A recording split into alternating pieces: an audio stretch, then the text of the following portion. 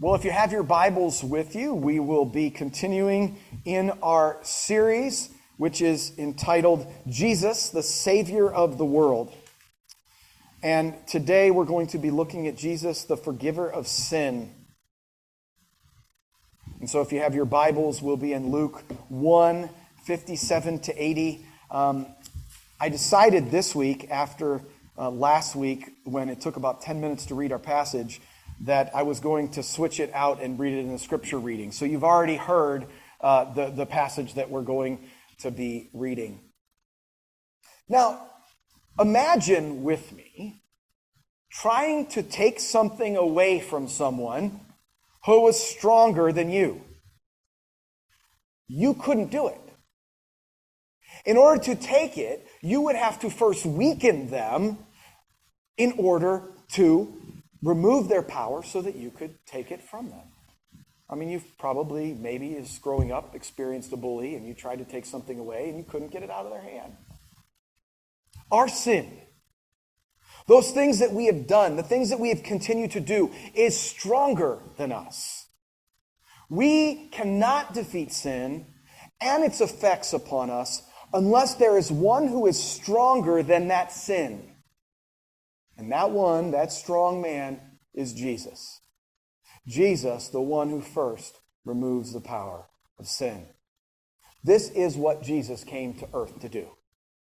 This is what we're going to see in today's passage. That Jesus is the forgiver of sin because he has conquered it through his power. I want to read a small portion of our passage that is the focus, the primary focus. And then I'll pray, and then we'll give a little background of where we're at.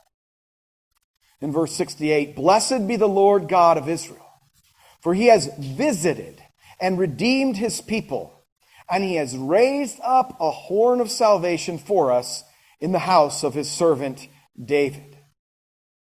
And then he goes on, and he speaks of John the Baptist. "And you, child, will be called the prophet of the Most High. For you will go before the Lord to prepare his ways, to give knowledge of salvation to his people in the forgiveness of their sins, because of the tender mercy of God, whereby the sunrise shall visit us from on high, to give light to those who sit in darkness and in the shadow of death, to guide our feet into the way of peace. The grass withers and the flower fades, but the word of our God is forever." And all God's people said. And we pray, Father, would you fill us with your Spirit? Would you allow us to see your word? Would you allow the words that I give here be your words and your words alone? And would these words bring comfort and joy and draw your people into worship so that we might see you more clearly, Lord Jesus? And we ask that you would be with us now through your Spirit. Through Christ we pray. Amen. So, the last bit of prophecy that the Israelites had heard was 400 years ago by the prophet Malachi. Israel was no longer a political power. They had no true king. All their hope was lost. The promises of God to always have a man ruling on the throne who was a descendant of King David seemed like they were long gone and lost. But then Malachi said, "But for you who fear my name, the Son of Righteousness shall rise with healing in its wings." Now, over 400 years later, suddenly the prophetic voice has begun to speak. The Holy Spirit is beginning to move powerfully. When the angel told Zechariah, Elizabeth's husband, that his wife was going to have a baby, he doubted, and he was not allowed to speak until the baby was born. Elizabeth becomes pregnant, an old woman who was past the days of being able to have children by miraculous regenerative power of God. And she becomes pregnant with John the Baptist. And the Spirit of the Lord comes upon Mary and impregnates Mary with Jesus Christ. Mary finds out that Elizabeth is pregnant and goes to visit her. And when Mary steps in the room with Elizabeth, John the Baptist, about 6 months old in the womb of Elizabeth, jumps for joy. And Elizabeth exclaims the blessedness that Mary was experiencing. And then another 3 months pass. And the baby, John the Baptist, is about to be born. Zechariah has been silent and cannot speak for 9 months. Can you imagine not being able to speak for 9 months? We might have better relationships, probably. No, I'm just kidding. Hope is back now. Something is happening. Jesus' birth is part of the final stages of God's plan of salvation for his people. Salvation required redemption because the people were in bondage to that which was stronger than them. The people were in bondage to their sin. They were in bondage to Satan. But Jesus is the mighty one who can deliver his people from their sins. And so, Zechariah is now, we're coming into this place where all of a sudden we're going to see what happens when Zechariah is able to speak. So, I'm going to zip through 57 to 66, explaining the text a little bit, and then we're going to park a little bit and walk through Zechariah's prayer, Zechariah's praise. So, the prophecy of Gabriel the angel has come true. Zechariah and Elizabeth had their baby, John, in old age, just like Abraham and Sarah. This is a really big deal. Word has gotten out. It has spread throughout the hill countries of Judea. And so now a crowd of neighbors and relatives are coming to visit this Zechariah and Elizabeth to see the baby and to rejoice with them that God has been merciful to Elizabeth and has removed the disgrace of being childless that existed in those times. And on the 8th day, the priest and others came to circumcise the baby, and reminiscent of Abraham receiving his name at circumcision. Because, by the way, normally in Israel they would receive their name first. But this is an odd case. He doesn't receive his name until the baptism. So this is very fascinating what's going on here. So the people are actually saying, oh, look at little baby Zechariah. That's what's going on here. You guys get that, right? They're like, oh, there's baby Zechariah. And Elizabeth is like, no, that's not his name. His name is John. And so she had been told, I'm assuming, we all assume, that Zechariah, because it says the writing tablet, probably wrote a bunch of stuff to his wife. Right? And one of those things was, hey, the name of this baby is going to be Yahweh is gracious. John. That's the meaning of John. Yahweh. The I am. The one who has no beginning and no end, who is covenant faithful, is gracious. That is the name. And so the people actually disagree with her. You can't do that. You can't name your baby John. There's nobody else in your relatives who are called John. You have to name him Zechariah. So they don't even believe the mom. This is kind of the culture at this time. They were kind of had a very bad view of women. Jesus changes that. What we're going to see throughout Luke is how much Jesus draws out the wonder of women and their creation and how they are uniquely made in God's image and are not just like secondary. That's what we're going to see throughout the book of Luke. And so what they do is ignore Elizabeth and they turn to Zechariah and say, his name is Zechariah, right? And so Zechariah says he must have done something like this, right? Because it says that he signed to them to get him a writing tablet. So he probably did this. So they hand him a writing tablet. And he writes this final phrase, like there's no question. His name is John. No more argument. It doesn't matter what your relatives are called, what you're supposed to be called. His name is Yahweh is gracious. So when the people saw this writing, they were astonished. You see, Zechariah didn't want to just keep his namesake. Zechariah wanted to declare God's power and his grace and mercy in sending Jesus Christ, his son. And no sooner did this happen than God gave Zechariah the ability to speak. His mouth was open, and it is no coincidence that he began to speak as soon as he declared his name is John on that tablet. Why? First, it was in alignment with Gabriel's prophecy. You will not speak until the baby's born. Second, he now had actual words of grace and blessing to give. Words about God's redemption through the Messiah, Jesus Christ, who was coming, and the last great prophet who would prepare the way for that Messiah. Zechariah now shows his faith and trust in God over the traditions and expectations of the people. He didn't care about the traditions and expectations of the people. He was banking on God's grace. He believed the angel Gabriel and obeyed God by naming the baby John. And what was the first thing that came out of his mouth after that? A prophecy, a song, a prayer that parallels Mary's. So remember, we had this whole interesting thing that Luke brought goes on. We have Zechariah, got a prophecy by an angel, didn't listen, doubted it. Mary, who got a prophecy about Jesus, listened and said, whatever you need to do, do it. I'm here. And then Mary sings a song of praise. And remember, she's a commoner. She's just a peasant girl who's poor in a no-name town. And the priest, who's supposed to be the guy who's, all good, knows all about what God's doing, he got his mouth shut. It's because he didn't trust God. And now his trust in God comes forth. And now he's allowed to give the parallel to Mary's praise. So now we have a disbelief fixed, and now coming out of his mouth, belief. And so, it's rich with promises and prophecies of the Old Testament. God's promises are breaking into time. This is what's happening. God has made all these promises, and now those promises are coming forth and seeing fruition. Some scholars actually say that there are 33 possible allusions and quotations within these verses. 33.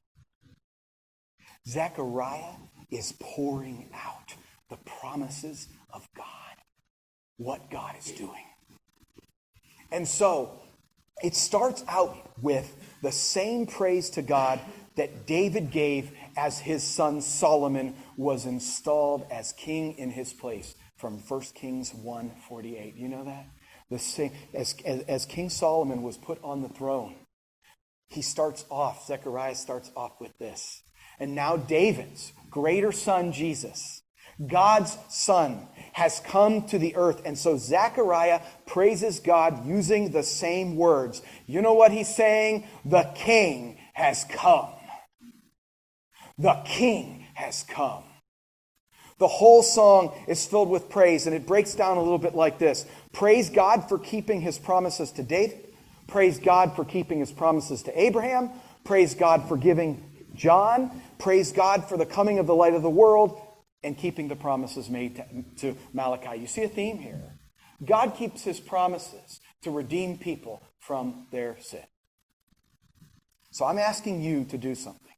I'm asking you today to not look at this as an intellectual exercise where you're gaining information about the Bible. I am asking you to worship Jesus with me right now. Because that's what Zechariah was doing. And that's the reason why Luke wrote this text, is for you and me to worship Jesus. And that is why we come and gather on Sunday mornings, is to give worship to our King. So worship with me now. First, verses 68 to 71, praising God for keeping his promises to David. Listen to 2 Samuel 7, 11 to 13. This is the promise. Moreover, the Lord declares to you, David, that the Lord will make you a house when your days are fulfilled and you lie down with your fathers. I will raise up your offspring after you, who shall come from your body, and I will establish his kingdom. He shall build a house for my name, and I will establish the throne of his kingdom forever. Do you notice verse 69? In the house of his servant David. Blessed be the God who has visited and redeemed his people. This is what Zechariah is thinking. The promise given to David is coming into fulfillment with Jesus Christ the King. And so, what you see in verse 68 there is, what does it mean though when it says that God visited and redeemed his people? What does that mean? Well, this is actually so rich in meaning, and it gives us an opportunity to praise God. So this is like where I'm going to focus. I'm really going to dig into 68 to 71, then I'll wrap up the rest of the text. But before we get started, I want you to notice that this song is actually in the prophetic past tense. What does that mean? It is speaking in such a way that what is coming has already happened. God does this. When he gives his people, his prophets, things. He will speak in the past tense of the things that are about to happen. Because it's so sure. Because he's God. And what God says, it happens. Nobody can stop it. Nobody can thwart God's will. So when God says this is going to happen, the prophets will speak and say, it's done. And you're like, wait a minute, it hasn't happened yet. And the answer is, well, if God is on the throne, it has happened. Even though it is to come. So what we see here, the first thing that we need to really understand, though, is that God has a people. And these are the ones that he came to rescue. Are you one of them? If you don't know whether you're one of those people that Jesus came to rescue, then this is an opportunity for you today to be rescued. So, he came to rescue his people. He visited and redeemed his people. What we see in this word redemption is that it actually has the meaning of bought back. Basically, they were not his people before. They were prisoners in the house of the strong man. The strong man is Satan. He is stronger than us. And they were prisoners to Satan. But Jesus actually told the scribes and Pharisees, because they accused him of having a demon for the things that he was saying, it says, I have bound the strong man, Beelzebul, and plundered his house. Redemption always comes with a price, because redemption is a buying back. Something was ransomed, and a price must be paid to get it back. It is as if we were kidnapped, and there is a ransom note that is left demanding payment. The major difference here is that we can't blame anyone. We are to blame for our own imprisonment. We willingly sin. We willingly rebel against God. We really willingly do what we want. But God sent Jesus to redeem us back from that. Jesus' mission was to live a perfect life, be brutally killed, and take upon himself our sins. Jesus' life was the payment to buy his people back. Now, I am not saying that somehow God had to pay the devil. No, that's not what I'm saying. Okay? That's a bad false doctrine. God had to settle his own wrath because of the rebellion of mankind. And so, in order for man to enter into the presence of God, a death need to be made, and that death was Christ. So the ransom was paid to himself, not to Satan. But Satan does have us in captivity, and that's why Jesus said, I've bound the strong man, I've taken care of Satan, and I have come, and I have released you. And so, he redeemed for himself a people. So, if you're not one of his people, and you're here today, and you're like, well, what in the world am I supposed to do? All you have to do is repent, to turn from your rebellion against God, to recognize that you can't earn God's favor, and trust in Jesus' death for your sake, on your behalf. Believe that he accomplished his task and proved it by rising from the dead, and commit your life to serving him as if he is your master and direction all your life. That is what Arabelle was professing today. So, you kind of had an example. If you don't know Jesus, Arabelle gave you an example today of what you do. If you do this, you will then be one of these redeemed people. So the question is, are you ready? Are you willing to give up your control of your life and give your life to Christ and let him guide and govern your life? But now we get into this question of this horn of salvation. The scriptures will use this type of language and says, and he has raised up a horn for our salvation. And as Matt mentioned, there's a lot of different ways to think about it. In this particular passage, this is probably an allusion to Deuteronomy 33:17, where an ox defeats its enemies with its horns. So not only can you cut off the horns of an ox and use them to blow a trumpet, but the ox can also use its horns to gorge its enemies. Historically, this word developed into meaning strength, which is why when they were going on their armies and they were blowing the horn, it was a symbol of their strength, a symbol of their victory, that they were blowing the trumpet, and that victory was coming through the strength and through the power of the army. And so when God raises up the horn of salvation, it refers to Jesus' power to save, his power to defeat the enemy, to defeat sin, and rescue us with his mighty right arm. A horn in an animal is a weapon for defense and vengeance, but also beauty. The horn of salvation being raised up is a mighty display of power. And what is this power? This power is God with us, Emmanuel. It is God taking on flesh. That is power. The King of the universe stepping into our flesh, living and dying so that you would be rescued.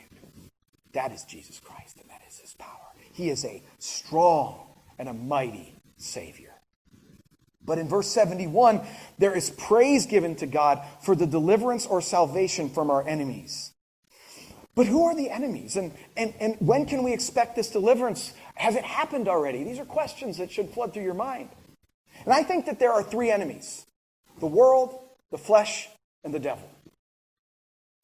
So the world has reacted in judgment against us for our rebellion against God. You guys know this.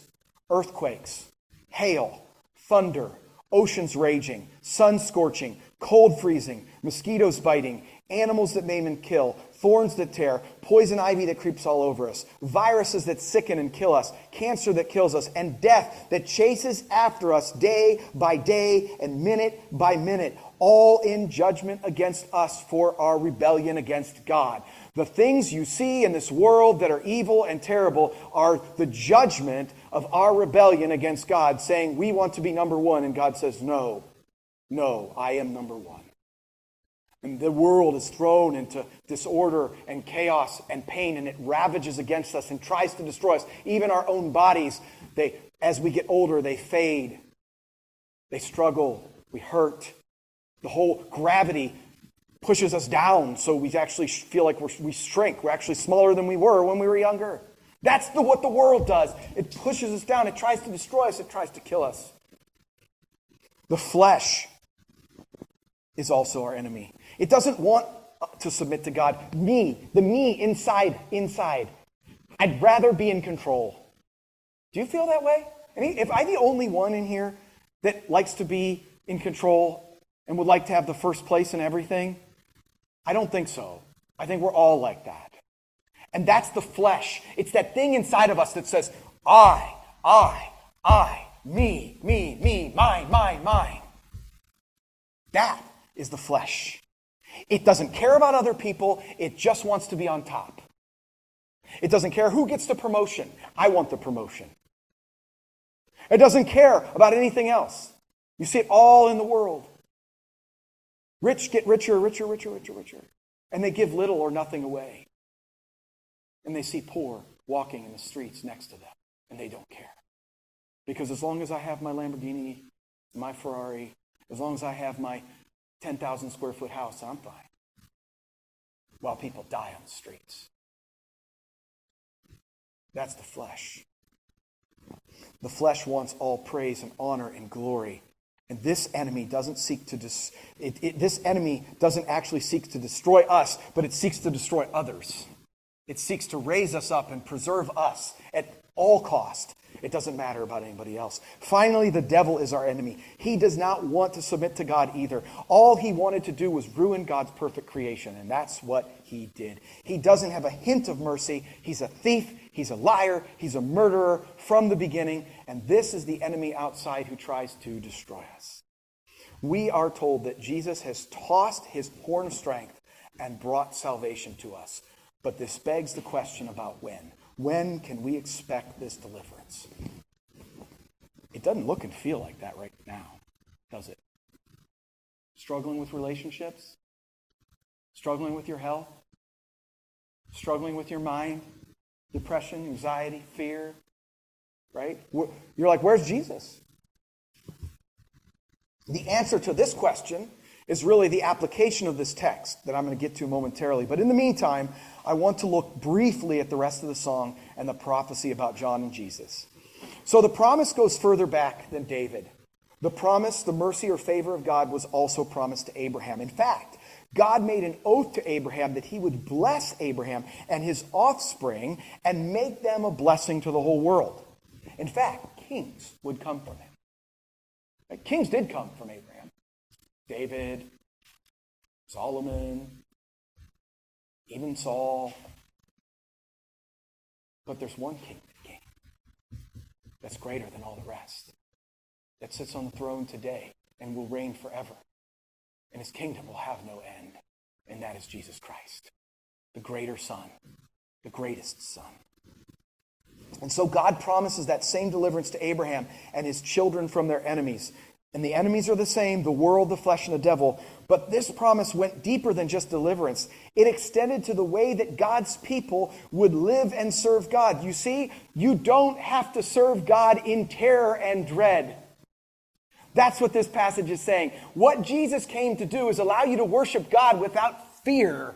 Like, oh. You can cry out to him, Abba, dearest Father. That's actually the gospel. That God isn't some abstract judge out there who's waiting to drop the other shoe on you.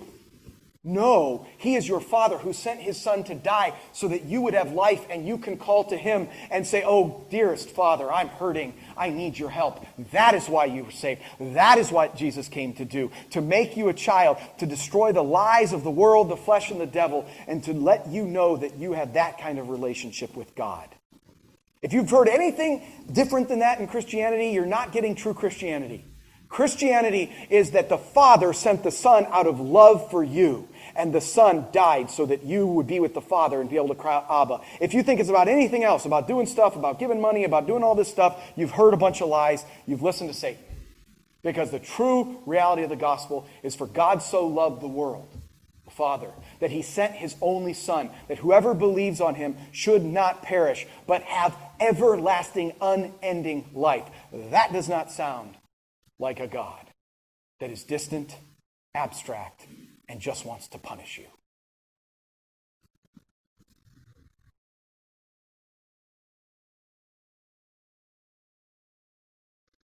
Jesus took care so that you could approach God without fear of judgment, to be with him forever. But the final thing is praising God for John the Baptist and then the sunrise. See, Zechariah then says what John is going to do. He's going to be a prophet of the Most High. Who is the Most High? It is God. It is Jesus. He will be Jesus' prophet. He will go before Jesus' public ministry and tell everybody that it is time to repent, for the kingdom of God has come. Jesus the King is here. He will tell people what Jesus is coming to do. That's what John the Baptist's purpose was. That Jesus was coming to bring salvation from sin. Jesus is the forgiver of sin. John would tell them about their sin, about their need for forgiveness, and proclaim that Jesus Christ is the one who came to forgive them, the one who came with a horn of strength to bind the strong man. He is the Lamb of God that takes away the sins of the world. Jesus is. In other words, he is the Lamb that was slaughtered in the place of the people who actually deserved to be slaughtered. Why? Why would God do this? I love this. Verse 78. Because of the tender mercy of God. He cares about the people he has made and wants them to spend eternity with him, drinking from the river of his delights. He loves his creature. He loves you. He made you. He loves you. He wants you to be with him forever. The problem is that he can't be with you if you're trying to stand in your own righteousness and goodness, if you're trying to earn your way to him. He can't give that for you. You're going to stand in your own shoes at the end of the day. You're either going to stand before God in Jesus' righteousness or yours. And I quite frankly don't want mine. It's terrible. It's like filthy rags. My goodness is like filthy rags. It does not equate to anything. Jesus came to wear these rags for me and for you and give you his precious and holy clothes. Will you agree to this exchange? Do you want Jesus' perfection and righteousness? That's the question for you today if you don't know Jesus. Do you want his righteousness? Do you want his clothes or do you want to wear yours? I don't want mine. I beg of you. I plead with you today if you do not know Jesus. I beg of you to take the righteousness of Christ. It is yours for the asking, for the taking.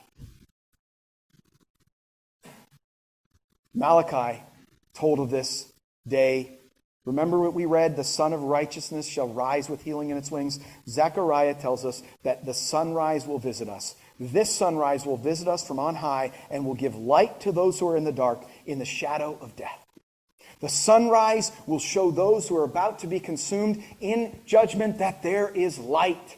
Jesus Christ coming showed that there was light, that we could break out of the darkness of our misery, the darkness of being bound by the world, flesh, and devil, and that Jesus Christ is the light, and we can follow him in light and delight in him. He is the light of the world, as he said. Light that takes us out of darkness into the light of God. A light that gives life. A light that will guide us into the way of peace. But what is this peace that is offered? The understanding at the time of Jesus Christ. When you see in that verse 79 at the very end, that word peace in its Hebrew meaning was this idea of peace or shalom. And of course the Greek is not that word, but it's the same meaning of the Hebrew word in that time. It is a person's total well-being that results from being in harmony with God. Do you know what this means? See, you know in your heart that things are not right when you do wrong. And you feel it. When you hurt another person, you feel it. You know it. You can lie to yourself all you want. But when you hurt another person, you know your guilt. And you know that you have just violated someone who is incredibly special and beautiful. And when you do that, that judgment sits on you. And Jesus came to bring full well-being and peace, so that then when you feel that way before God like you're guilty, that he takes that away and allows you to just experience the joy and delight of being a child of God. Harmony with God. Spiritual prosperity, wholeness and salvation. It's ultimately reconciliation with God and the comfort of being right with God and, quite frankly, whether they believe it or not, right with others. And this is what Christians have proved year through the centuries. Jesus said, by this, men will know that you're my disciples. People will know you're my disciples. If you have, what? What does it say? You can say it. Love for one another. The characteristic of a Christian is love. If you have no love, you have not Christ. If you live for yourself and you do not love others, you do not know Christ. I'm not making this up. Read 1 John. We are freed from the enemies that hate us. We are enabled to serve God as children and not as slaves. We are made holy and righteous and get to live in God's tender mercy with his light always shining on us. This is the peace that is offered to all those who embrace Jesus Christ and his salvation that he offers. So now, what more is there to do but to bless God, to praise him, and to worship him for all that he has done, all that he is doing, and all that he will do in you and in everyone else after you from time until Jesus comes back. And this is what we see in verse 80. We fast forward a little in the narrative before the birth of Jesus. So Luke kind of skips ahead for a moment and says, hey, let me give you a sneak peek. John becomes exactly what God said he would be, the great prophet of the Lord. And so let me give an application of this, and then I'll close. So basically, God is blessed or praised because he has visited us in the flesh. Jesus Christ. He is the strong man who has come to rescue us, to redeem us, to save us from all three of these enemies, the world, the flesh, and the devil, which is ultimately the power of sin over us. Though he has not made the world completely right so that we are no longer attacked by it, he has rolled back the curse of death and judgment demanded by God's perfect justice. And though the world still seeks revenge, Jesus took the wrath and justice that we deserved on himself, and he asks us to fight our way through death like he did. And he promises that he will get us safely to the other side. And so Paul says, "O death, where is your sting? O grave, where is your victory? Thanks be to God in Christ Jesus, who has given us the victory." You see, Jesus Christ is our horn of strength, our redemption. Jesus has made a mighty blow against the flesh. He has been buried with Christ. We have been buried with Christ in his death, and we've raised with him in his resurrection. He has put to death the flesh in our mortal bodies and given us the Holy Spirit. And so though we have a remnant of sin in us, on the flesh, we battle against it every day. We put the flesh to death. That thing that wants my will more than God's, we put that to death every day as a Christian. We live more and more to Christ, his righteousness, and we die more and more to sin, his flesh. And so thanks be to God in Jesus Christ that he is helping us to put sin to death in our mortal bodies. We are led by the Holy Spirit as children and are heirs of God and fellow heirs of Christ. But Romans 8 tells us we must suffer with him so we might also be glorified with him. So you want to know why you're suffering? To understand Jesus better. Suffering allows you to understand Jesus better. And when you participate in the sufferings of Christ, his presence is with you. So suffering is a grace gift. It's a gift of the presence of Jesus to you.